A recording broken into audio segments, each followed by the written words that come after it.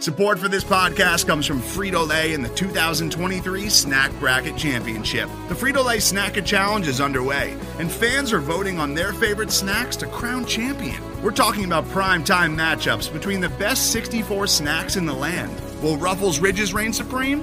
Can Doritos defend their dynasty? Or will Smart Food use their smarts for a surprise upset? Only you can decide.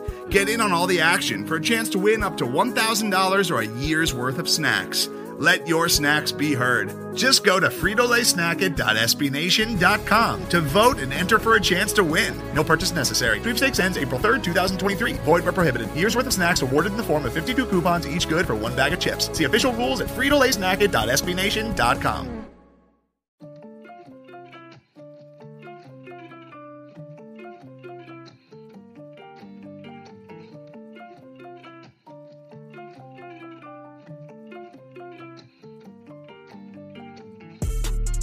What's good? What's going on? Welcome back to another episode of the Hogshaven Podcast, powered by SB Nation.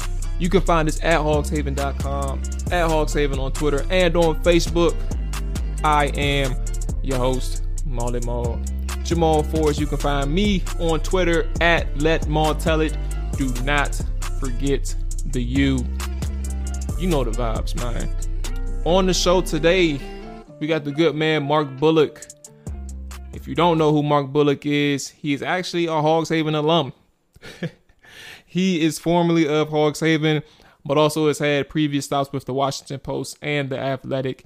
He breaks down the Commanders in great detail. He's a Commanders analyst, film analyst, and he currently does his own thing on his own Substack. So if you aren't following him over there, and after the conversation you want to know a little bit more about Mark, you can go to his website, which is www.markbullock.substack.com.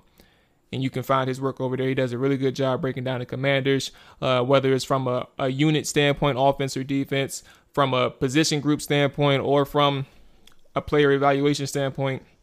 He does a good job over there, and you're able to get more information about the team from an actual execution standpoint and how these guys are really playing.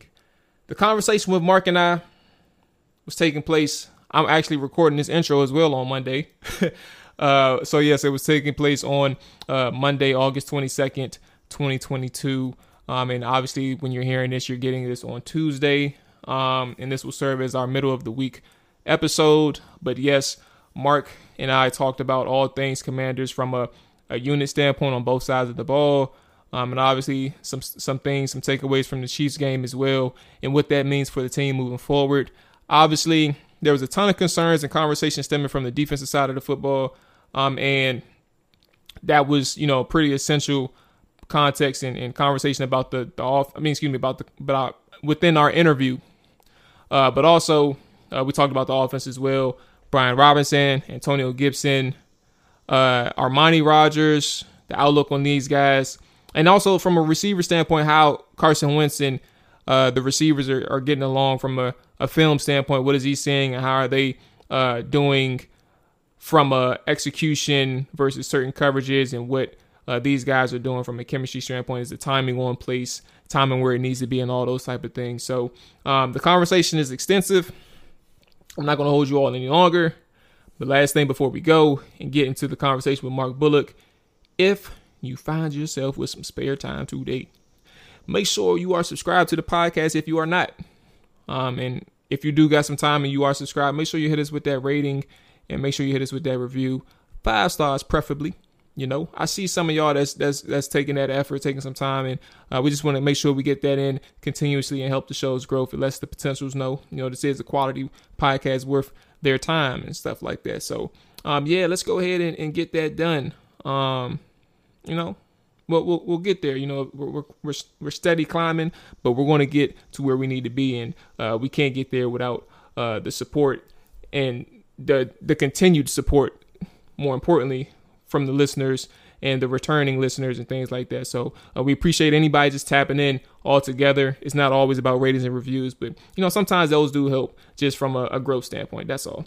With that being said, let's get into the conversation with Mark Bullock. Just a heads up, the intro of the conversation is stemming from my mic actually being dead for a second, and it cuts back on. So that is the the very first part of the conversation that starts. So I had to make sure I give Mark Bullock a proper intro as we started the show. So, yep, let's get to it. Mark Bullock right now. Yeah. Okay, cool.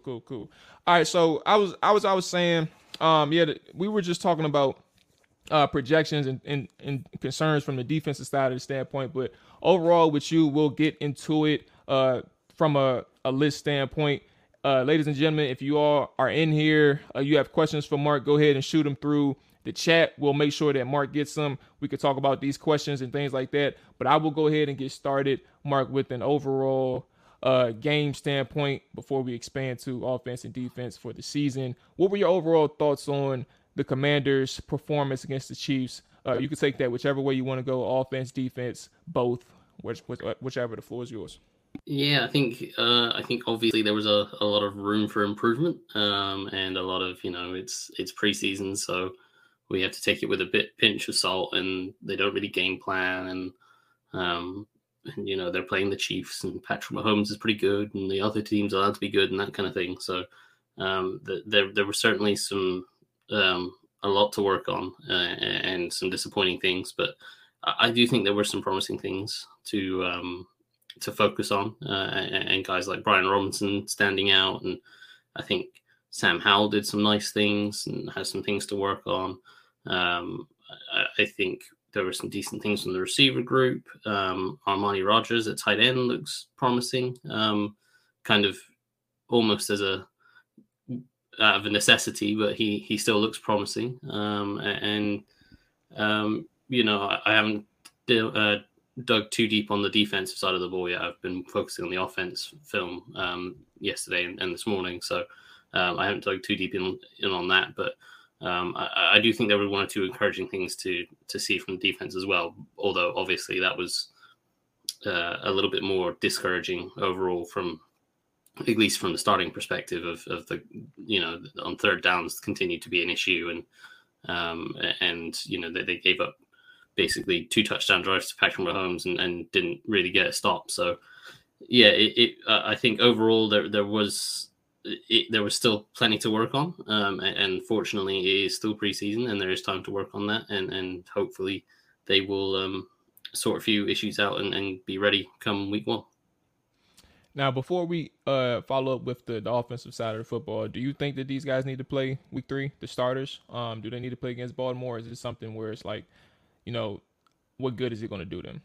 Yeah, I mean, assuming that everyone's doing the normal thing of not playing any starters in week 3, I don't know what they gain from playing their starters against Baltimore's backups.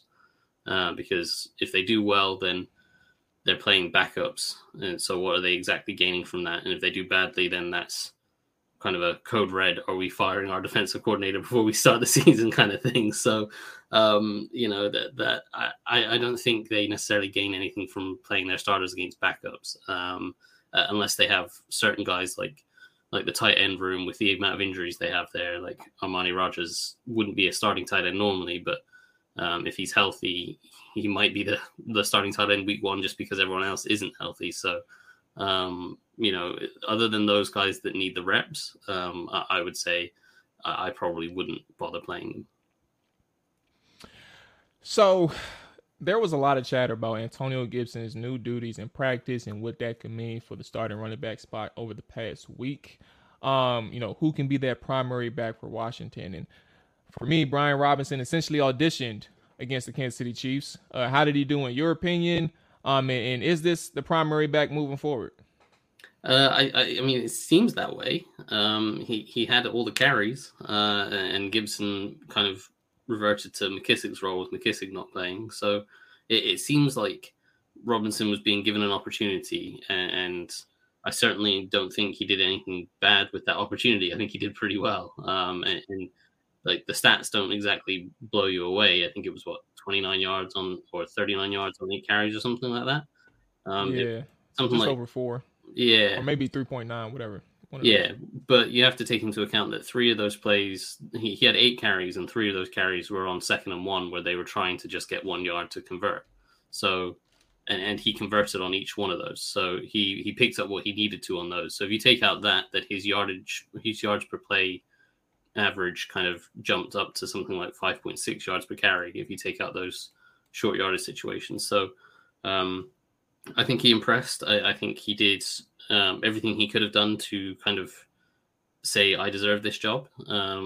Obviously, the ball security, there is obviously the big thing that is the issue with Gibson, and that's not really an issue with Robinson, so that's a positive. But we also had things like the little subtle things that you don't necessarily see with Gibson, like which hand he's carrying the ball in, and the forward tilt, and falling forward and fighting for extra yards, and reading things out and pressing the hole. Like last week, I thought there was a couple of zone runs where he struggled a little bit with when he was cutting. I think there was a wide zone where he kind of took it too late to cut back, and then there was a inside zone where he cut back too early and missed a gap on the front side that he could have hit, and that was leaving yards on the field. And I thought, okay, well, they still predominantly run zone scheme, and Antonio Gibson is decent in the zone scheme, and so he'll be the starting guy. But obviously, he's in the doghouse with his fumbles, and we saw Robinson this week hit the zone scheme a lot better.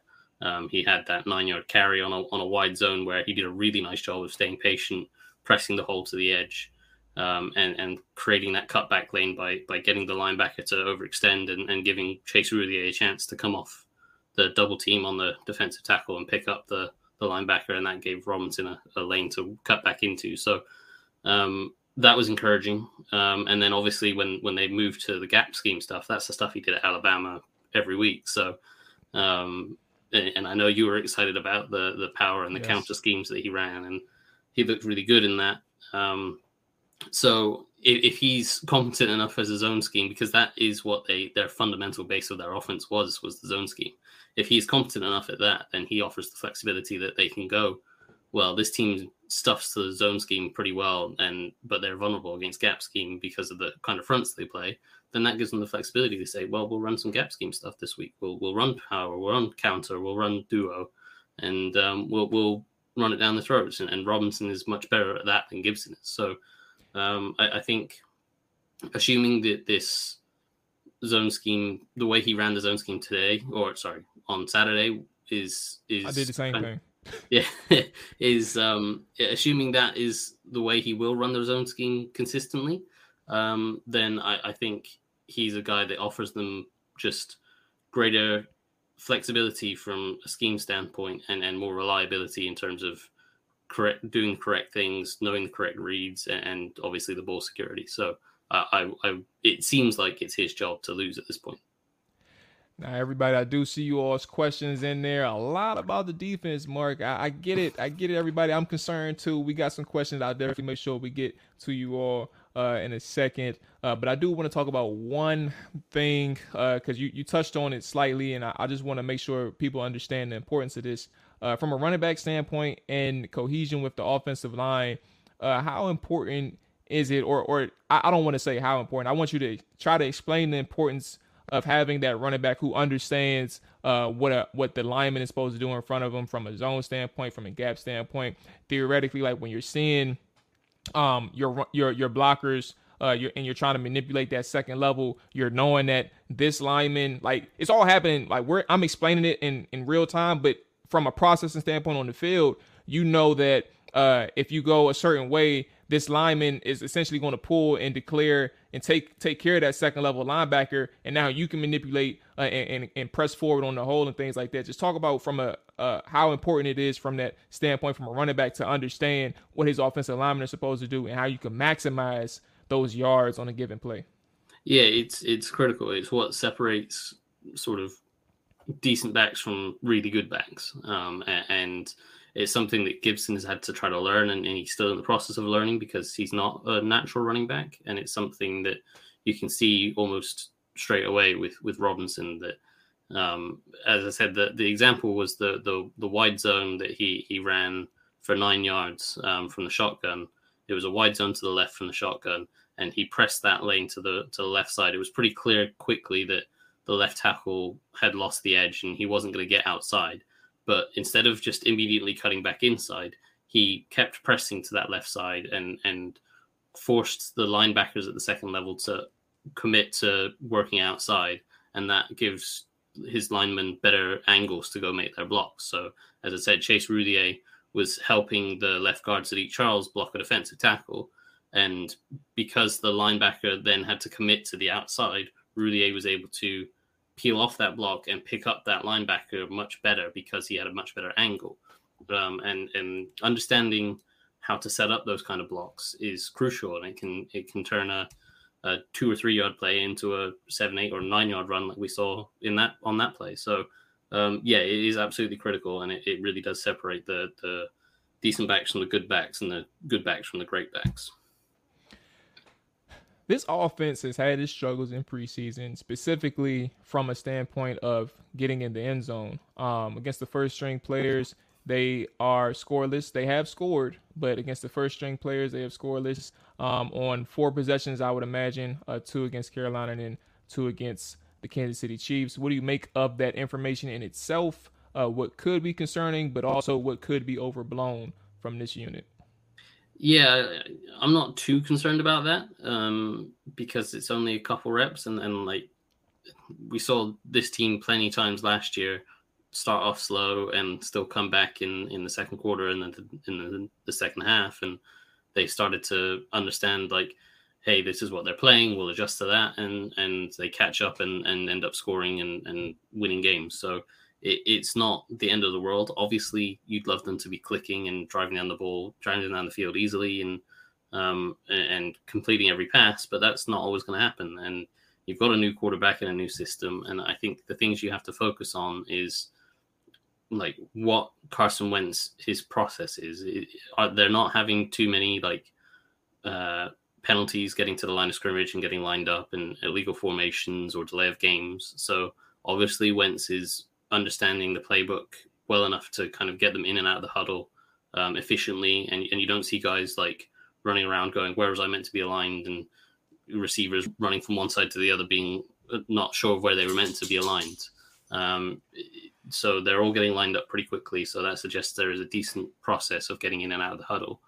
And then I think for the most part, Wentz is making solid reads and processing the information that Scott Turner gives the quarterback a lot of information pre-snap with all the different motions and shifts that he likes to do.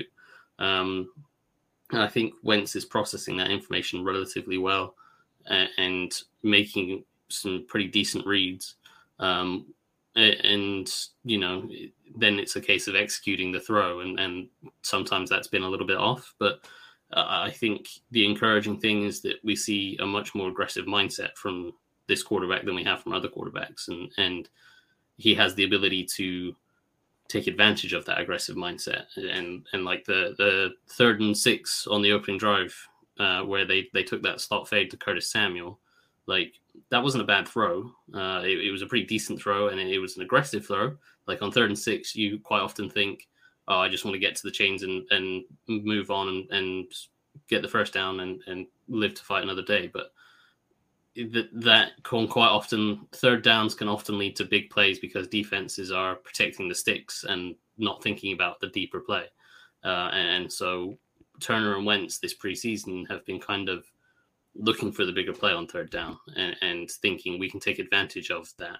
And so I like that aggressive mindset, and that's going to lead to sometimes where they don't complete the play, but it is also going to lead to more explosive plays. And I think that will come with more reps and more practice and more time getting used to his receivers. And so I think it will come.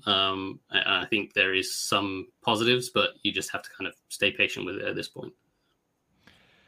Yeah, you brought up a good point in terms of like their 3rd down calls and the decisions that they made on 3rd down post snap. And let's talk about the receivers right quick, just from what you're seeing, because you do have the film. What are you seeing from the receivers and their ability to win in certain situations, certain coverage calls, and what they're being asked to do? And I did promise we are going to look at that one.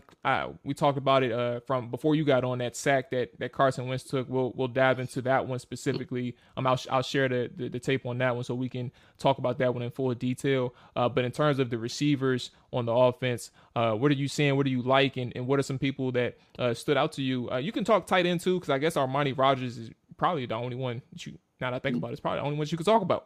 Everybody's hurt. But what are you seeing from the receivers, I guess, and how they've been performing with Carson Wentz at quarterback. Yeah, I think I like what the receivers group can offer. Obviously, Terry McLaurin's Terry McLaurin. He's going to take care of himself, and he's going to be his reliable self, and you don't really have to worry about him.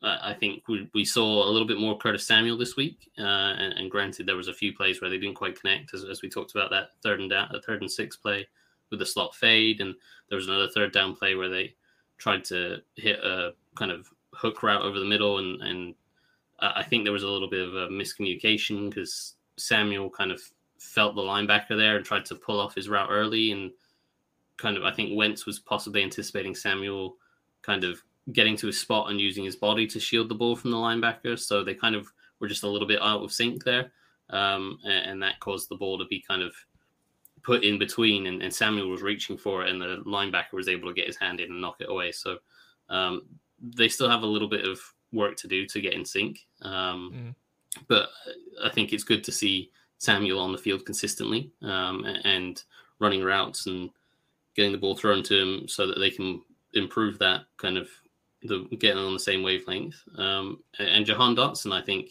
has had some nice reps. I think I took more notice of him last week when he didn't get the ball. There was a couple of routes where he still won, and there was obviously the pass interference play where it looked like Wentz overthrew him, but he got grabbed. And on the other side of the field, Terry McLaurin also got grabbed. But there was the one I think you highlighted where he ran a basic cross over the middle, and he was wide open, but Wentz was working on the other side of the field. So I think there is a lot to like about what Jahan Dotson is bringing as well. So there's a good, solid group of receivers there, certainly with the starting group. And I think Cam Sims also kind of stood out a little bit. Obviously, the touchdown grab was nice. He had a nice catch on a drift route over the middle off play action. He got jammed a little bit at the line, but he did well to kind of get off of that and get over the middle. And then he adjusted to Taylor Heineke threw a little bit behind him, and he made the adjustment, made the catch. And obviously the touchdown catch came a few plays after that hospital ball that Heineke threw right at him and had the safety break down and land a big hit. So I think him bouncing back up from that and making the nice touchdown grab showed that Cam Sims is ready to play. And I also like Dax Milne. I thought he had a really nice catch on that deep ball from Sam Howell. When you see the film back, you see that it was kind of a double move where he faked a little post inside and faded to the corner, and the defensive back bid on that inside move, and Howell kind of, instead of throwing it over the top for him to run under, kind of put it on him, and so Milne had to adjust his body and make that catch. But he showed a real good awareness of, okay, this defender's still on me, so I'll catch the ball and then extend my arms away from my body to use my body to shield the ball from the defender so that they can't reach in. So that was really smart and good football awareness. And so I think Milne has something to offer as well. So I think they've got a solid group of receivers, and it's just about getting that timing down with Wentz going into the season. Now, we do have one offensive question that popped up by the good man Hawk, and we'll get that one before we transition to the defense. Actually, he has two, so I guess a back-to-back is both about receivers. So has Cam Sims, in your opinion, up to stock? But then also, what do you think about Dyami Brown this far in the preseason? Yeah, well, I think, as I said, with Cam Sims, he impressed me. He caught the eye against the Chiefs with a couple of nice plays, and he always seems to make some nice catches and sometimes drops the easy ones. And he hasn't had too many kind of easy ones thrown his way this preseason, but I think he's done a pretty decent job.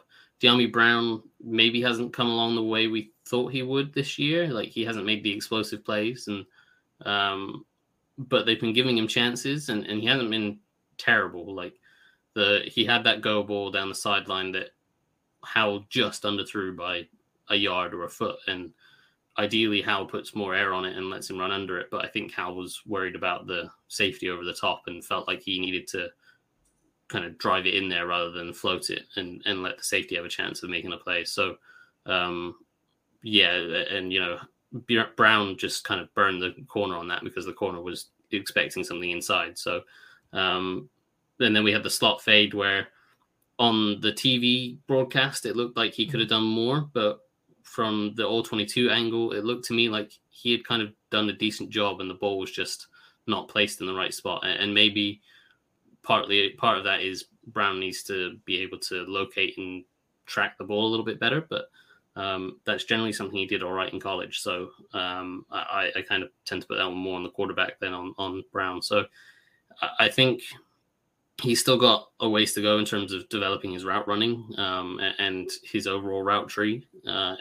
He played exclusively as the X in college, and now he's playing a lot more different spots in Washington. And the X receiver spot is Terry McLaurin, so he's not going to get that unless McLaurin gets injured. So I think he has to kind of show that he can be a little bit more versatile and line up in a few different spots and still be a threat. And maybe add a little bit more to his game than just a vertical threat, and show that he can kind of mix it up underneath as well. Because, they've got a lot of speed on the outside already with McLaurin, Samuel, and Dotson. So he's got some competition as in terms of a vertical threat. Now, as we go to the defensive side of the football, we can go macro here and start things off. What has stood out to you the most over the first two games, whether it is from the third down or maybe from a performance standpoint or maybe play calling, whatever you want to take it. Play calling is a little loose in preseason, so it is what it is. But what has stood out to you the most over the first two games? Yeah, I think it would be the third down defense. They really have struggled. Obviously, the first team unit, I don't think, has stopped anyone on third down yet. In the first game, they had that opening drive where they gave up the first 3 third downs. And then at the goal line, they had I think Mayfield fumbled and then threw a miscommunication ball with someone else and threw it in the dirt. So they kind of got lucky there. And then Sam Darnold came in and it was a mix of 1s and 2s and sort of thing. So, yeah, and then the Chiefs. The Chiefs went something like 6 for 6 on third downs. 6 for 6 or 5 for 5. Both drives were 12 yards. 12 plays. Very long drives, but yes, 100%, 100% on third down. Yeah, and that has got to be alarming because yes, you don't game plan in preseason, but there was even some stuff like that. What was it, 3rd and long, and they blitzed Patrick Mahomes, and you just any kind of awareness of the league, you know that you don't blitz Patrick Mahomes. He's one of the best quarterbacks in the league anyway, but B, he's someone that's known for shredding defenses that blitz him. And like the whole of last year, the storyline was he struggled against teams that dropped into coverage and played 2 deep coverages, and this is why the kind of quarters revolution of the league was happening. And so, yeah, you don't like that they kind of sent a slot blitz and it might have been a safety blitz at the same time. And yeah, they sent kind 2 of, DBs. Yeah, and left Curl trying to pop out from the middle of the field to try to catch the slot running a seam bender. So that was tough. But, preseason is for trying things out and seeing what your guys can do and what they can't do and knowing what your limits are. So it's not the end of the world, but given how much of an issue third down defense was last year, you would expect that to have been the kind of main point of emphasis on defense this whole offseason.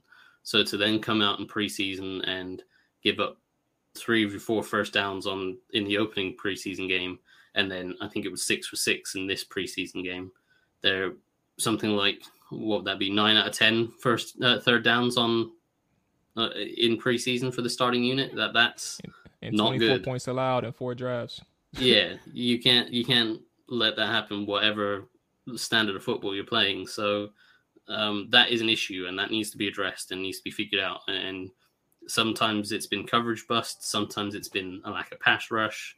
Ron Rivera was blaming rush lane discipline, and I, as I said, I haven't really gone over the defense so far. So you might be able to tell us more about that, but I would say it's probably a combination of all of those things, and Del Rio really needs to sort that out because you can't go into the season with another terrible third down defense after last year. Yeah, we have a couple good questions lined up, and I'm gonna get into them after I ask this or speak on this one thing.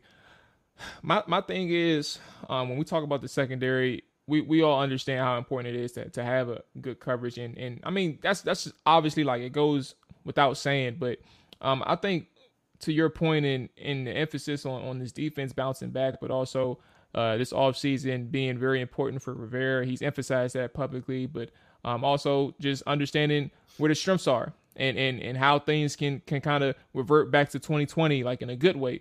You guys up front, and I guess from your general observations, because you have made it known, like, you haven't had a chance to watch just yet, but you've seen the first game itself. But I don't think it's John Allen and Montez Sweat for me. Like, I understand Daniel Wise had a good game the first against the Panthers. I haven't dove into him yet with the Chiefs. I know that Shaka Toney had some good rush reps, but he wasn't able to close against the Carolina Panthers.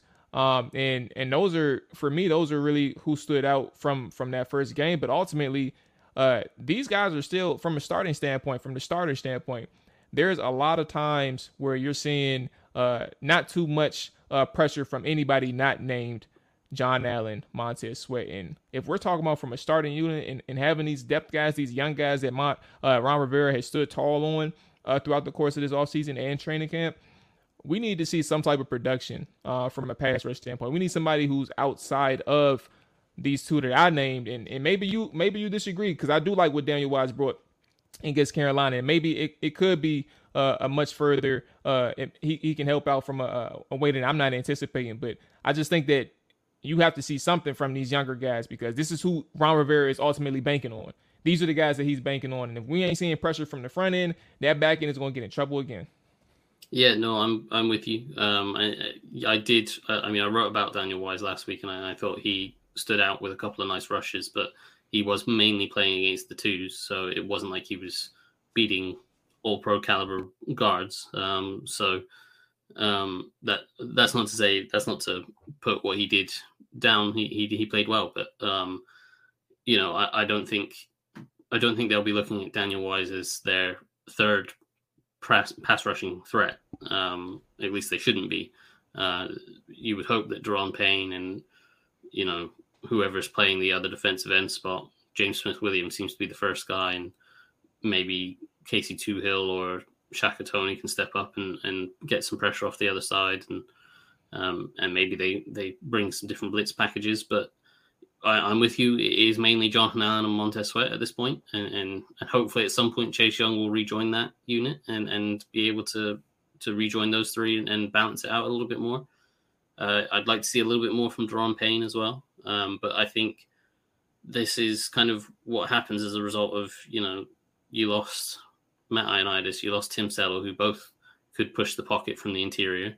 Obviously Chase Young is injured, but they didn't really go out and find an established vet to kind of, since Ryan Kerrigan left, they haven't really found that established vet that they could trust as part of a defensive end rotation.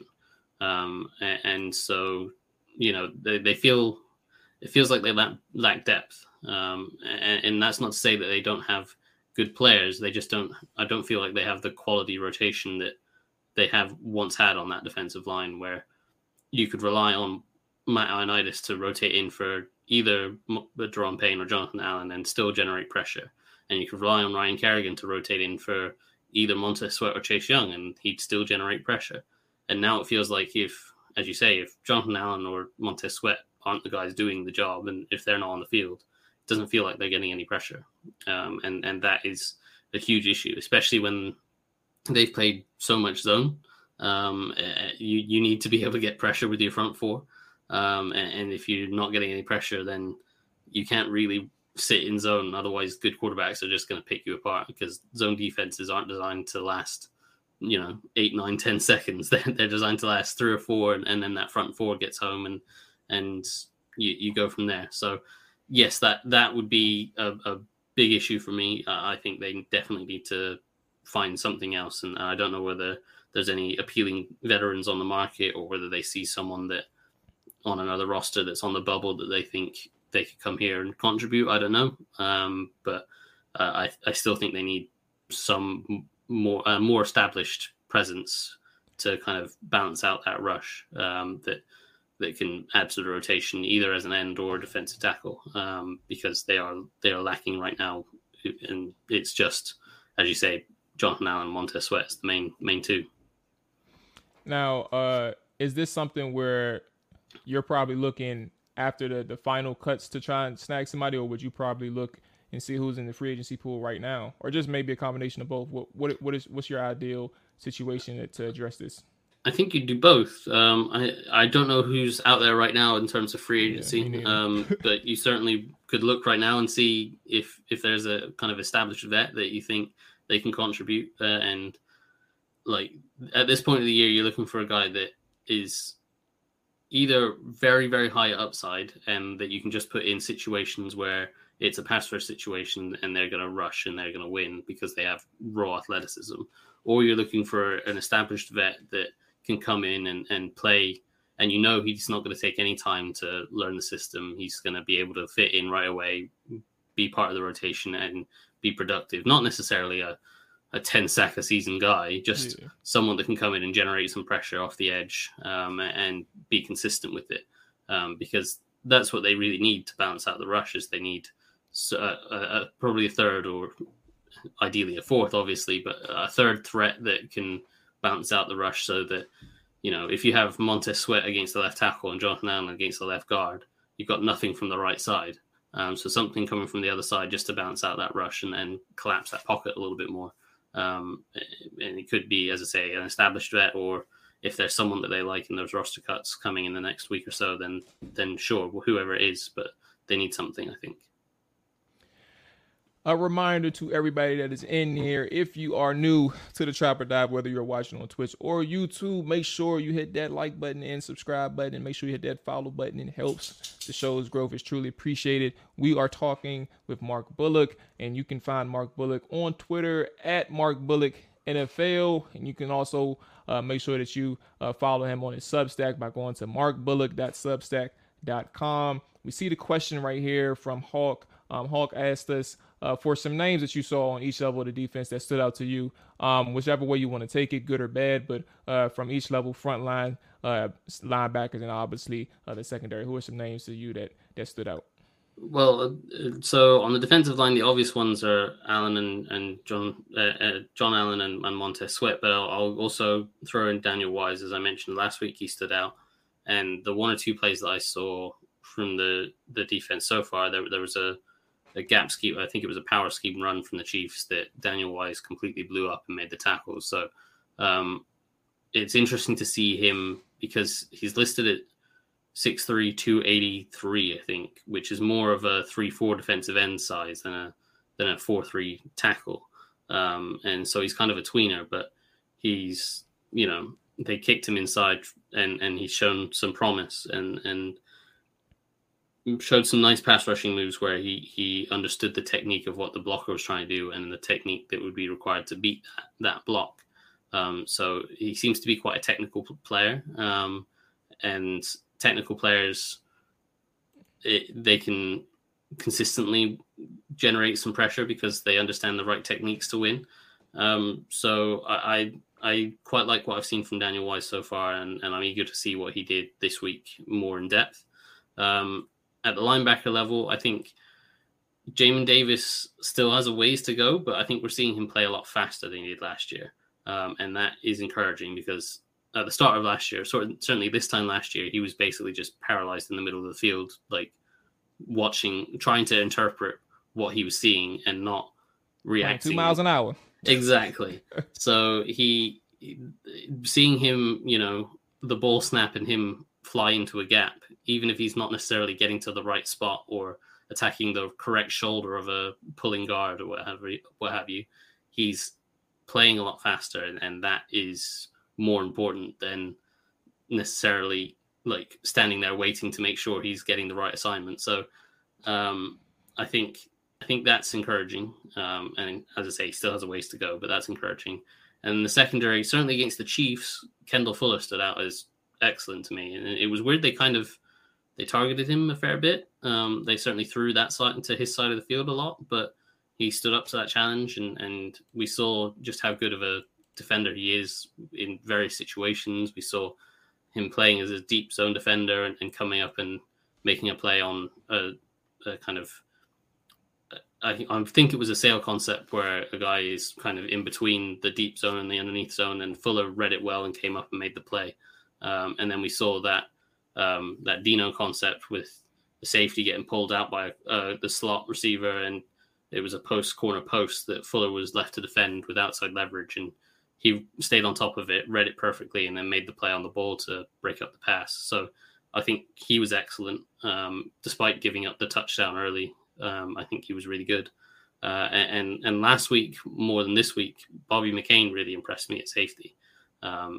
He only played a couple series, but you saw much better communication from the whole secondary, and you saw him understanding that, like, there was a play action concept where they had a receiver running deep and then a deep over from the other side. It's a very basic play action concept. Every team runs it.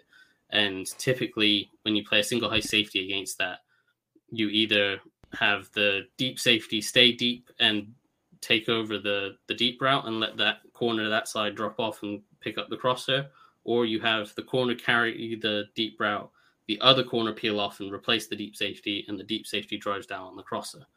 And last year, Washington couldn't decide which way they wanted to play that, and they got burned on that concept 3 or 4 times. This year, McCain very clearly was taking the crosser, and William Jackson was very clearly replacing him back deep. So I think that was encouraging, and in general, he showed some encouraging signs. So if you're looking for some encouragement up and down the defense, I think those are some bright spots, but there is certainly still a lot to work on.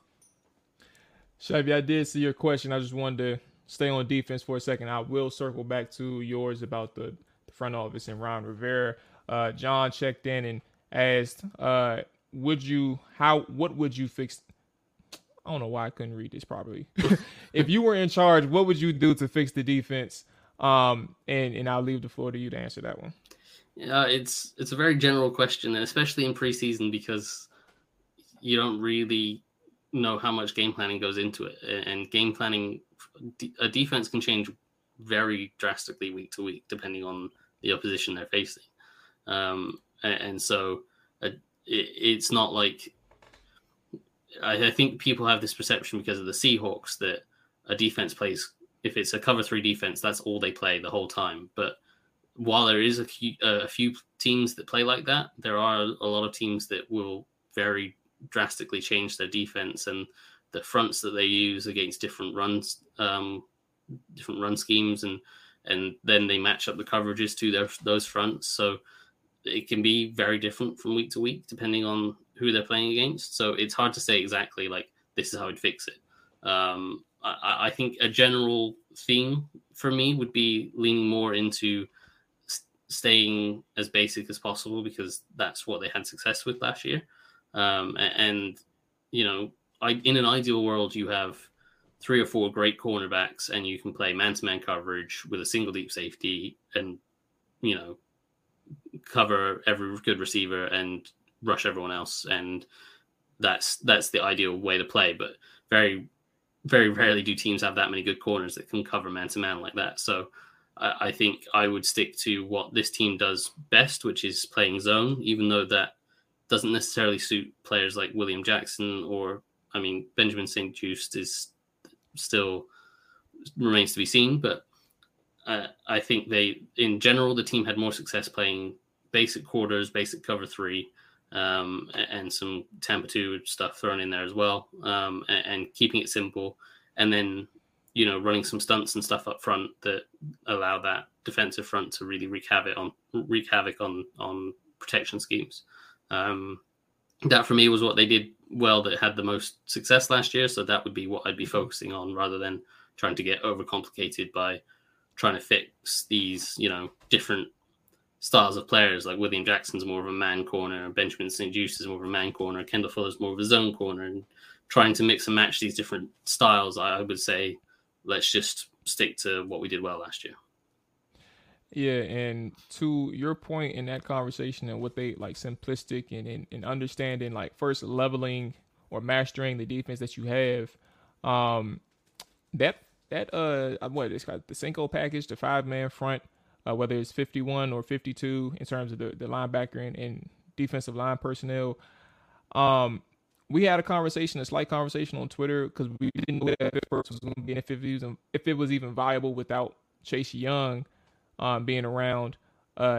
After 2 games, has your opinion on that side, has it been updated? Whether it's confirming what you believe or whether it's, I think we can do 5-man. I think they have the depth pieces to do it. What's your thoughts on the 5-man front?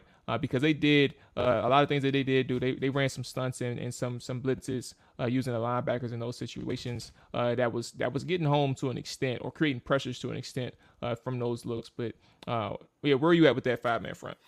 Yeah, they certainly did have some success with that last year, and I think that was more down to the fact that because they didn't have Chase Young and Montez Sweat a lot of the year, they had guys like Casey Toohill that on the edge and James Smith Williams on the edge that like nobody would complain if they're dropping into coverage on 3rd down and they're dropping into coverage to allow the likes of Cole Holcomb or whoever's at linebacker to blitz inside.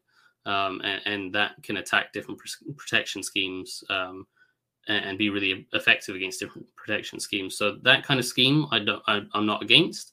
I think to run the kind of 5D line stuff that they did last year consistently, you need more depth, certainly a defensive tackle than they have. And maybe I'm wrong. Maybe they're really high on Daniel Wise and Efe Obada and think that, you know, with Jonathan Allen and Deron Payne and Fedarian Mathis, those 3 can take the bulk of the work. And then Daniel Wise is kind of his body type is a prototypical 3-4 defensive end. So he'd be fine in that kind of package.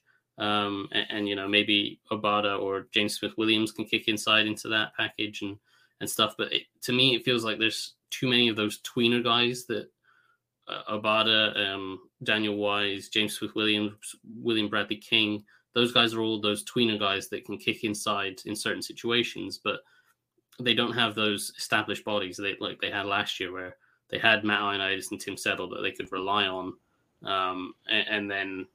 You know, then you have those tweener guys to kick in on top of that.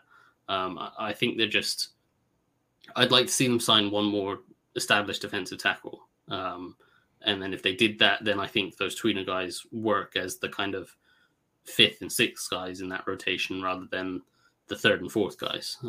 So that's where I stand on that. I think if they add an established veteran defensive tackle, or if they think a guy like Daniel Wise and Obada and, you know, the guys that I mentioned are further along than we've seen, then, you know, go for it. Maybe it works. But I think for me, I think it just looks light at defensive tackle right now.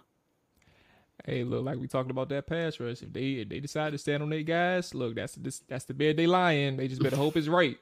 So we'll see. But I got a couple more questions for you, Mark. As always, you know, I appreciate you coming through and chopping it up with me.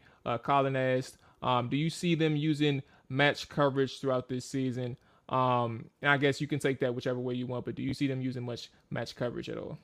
Well, to an extent, quarters coverage is match coverage. It depends how you want to play it. And so they run a lot of quarters coverage, and it depends.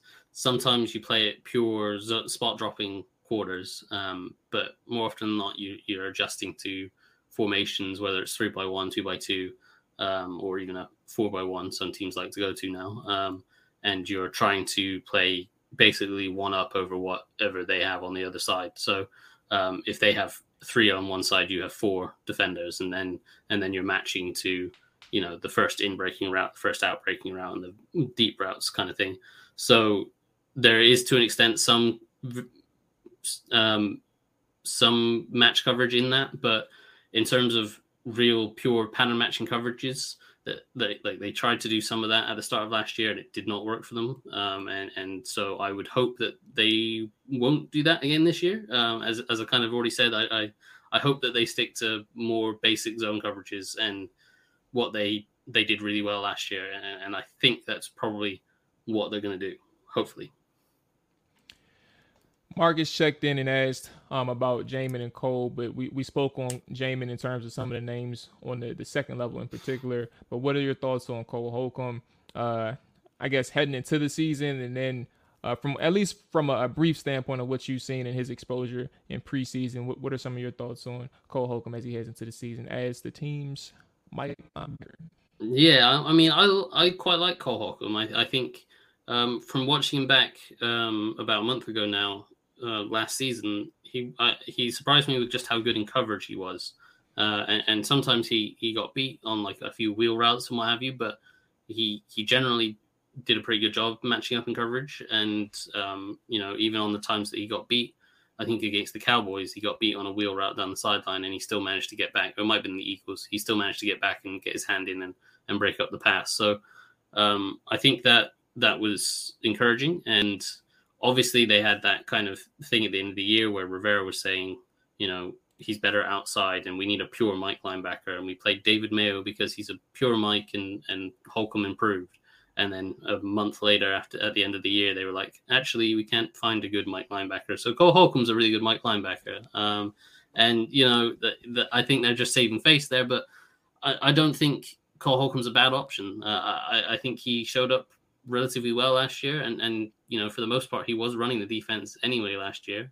Like, he was the guy calling plays when they had that 5 defensive lineman package where he was the only linebacker on the field. So he was the only guy that was there to run the defense. So, I think he's got some potential there.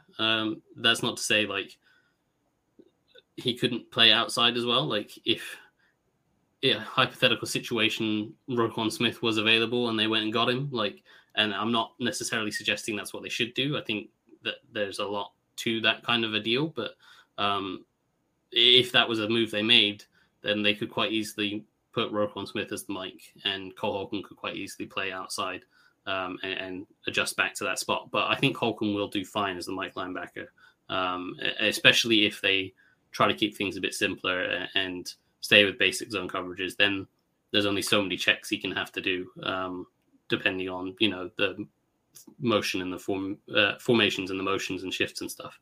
I think he should be fine after last year with a year of experience under his belt. I think he'll be all right.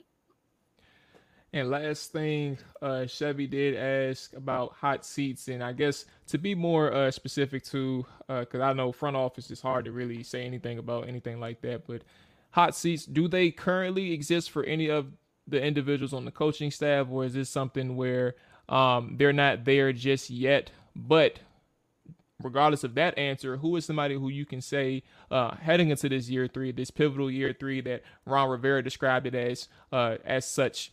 Who is that person where you're saying, all right, we need to see more out of you in this unit, and things like that? What's your thoughts on a hot seat?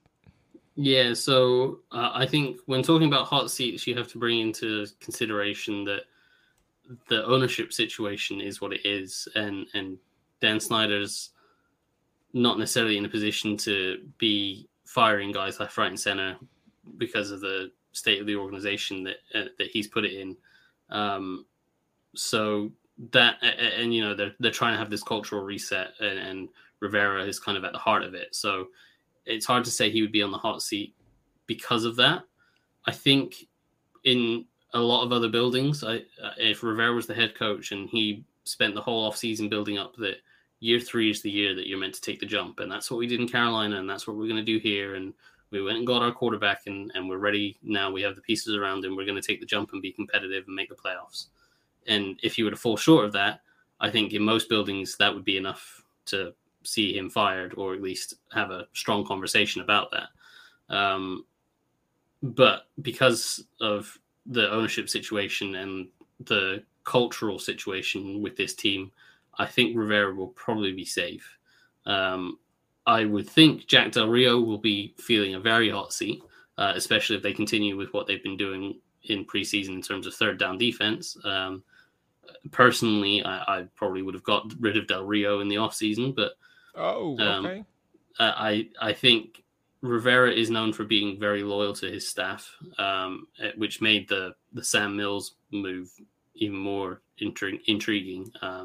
But that's another story. But I think Rivera is the thing I heard from people at Carolina was Rivera is very, very loyal to his staff and almost stays with them a year too long instead of firing them when they probably should be gone. And I think in Rivera's first year, when he had cancer and was going through treatment and stuff, I think he really valued that Jack Del Rio was a head coach formerly and was able to kind of step up and run the team when he was having treatment. So I think that bought Del Rio a long leash with Rivera, and probably longer than it should be. But in terms of how the defense is played, with the amount of talent that this team has, for them to have been as bad as they were on third down and just in general last year is kind of unacceptable. So I would have moved on from Del Rio myself last year. But I think if they have a poor start, if they start this season like they started last year, I don't know how Del Rio survives the whole season if they carry on like that. Mark, as always, I appreciate you coming through and answering questions this time from the chat as well. I did see that you had an article that actually published during our conversation, so I want to give the floor to you, let people know what you got going on, where they can find you, where they can read your work, all those good things, man. The floor is yours. Yeah, well, I think you've mentioned it a few times, but on Twitter, I'm at Mark Bullock NFL, and my Substack page is markbullock.substack.com. And yeah, I had an article go out that I was a few minutes late to this because I was just finishing up writing the article on Sam Howell and how he performed against the Chiefs and breaking down some of that. So, and I've got plans to look at the defense in the coming days. And we obviously had a lot of questions about the defense today, and I'm going to try after this to watch the defense and break down what went wrong and probably look at third downs and see what's going on and break that down in the next day or two. So yeah, that's what I've got going on, and you can find me either at my Substack or my Twitter.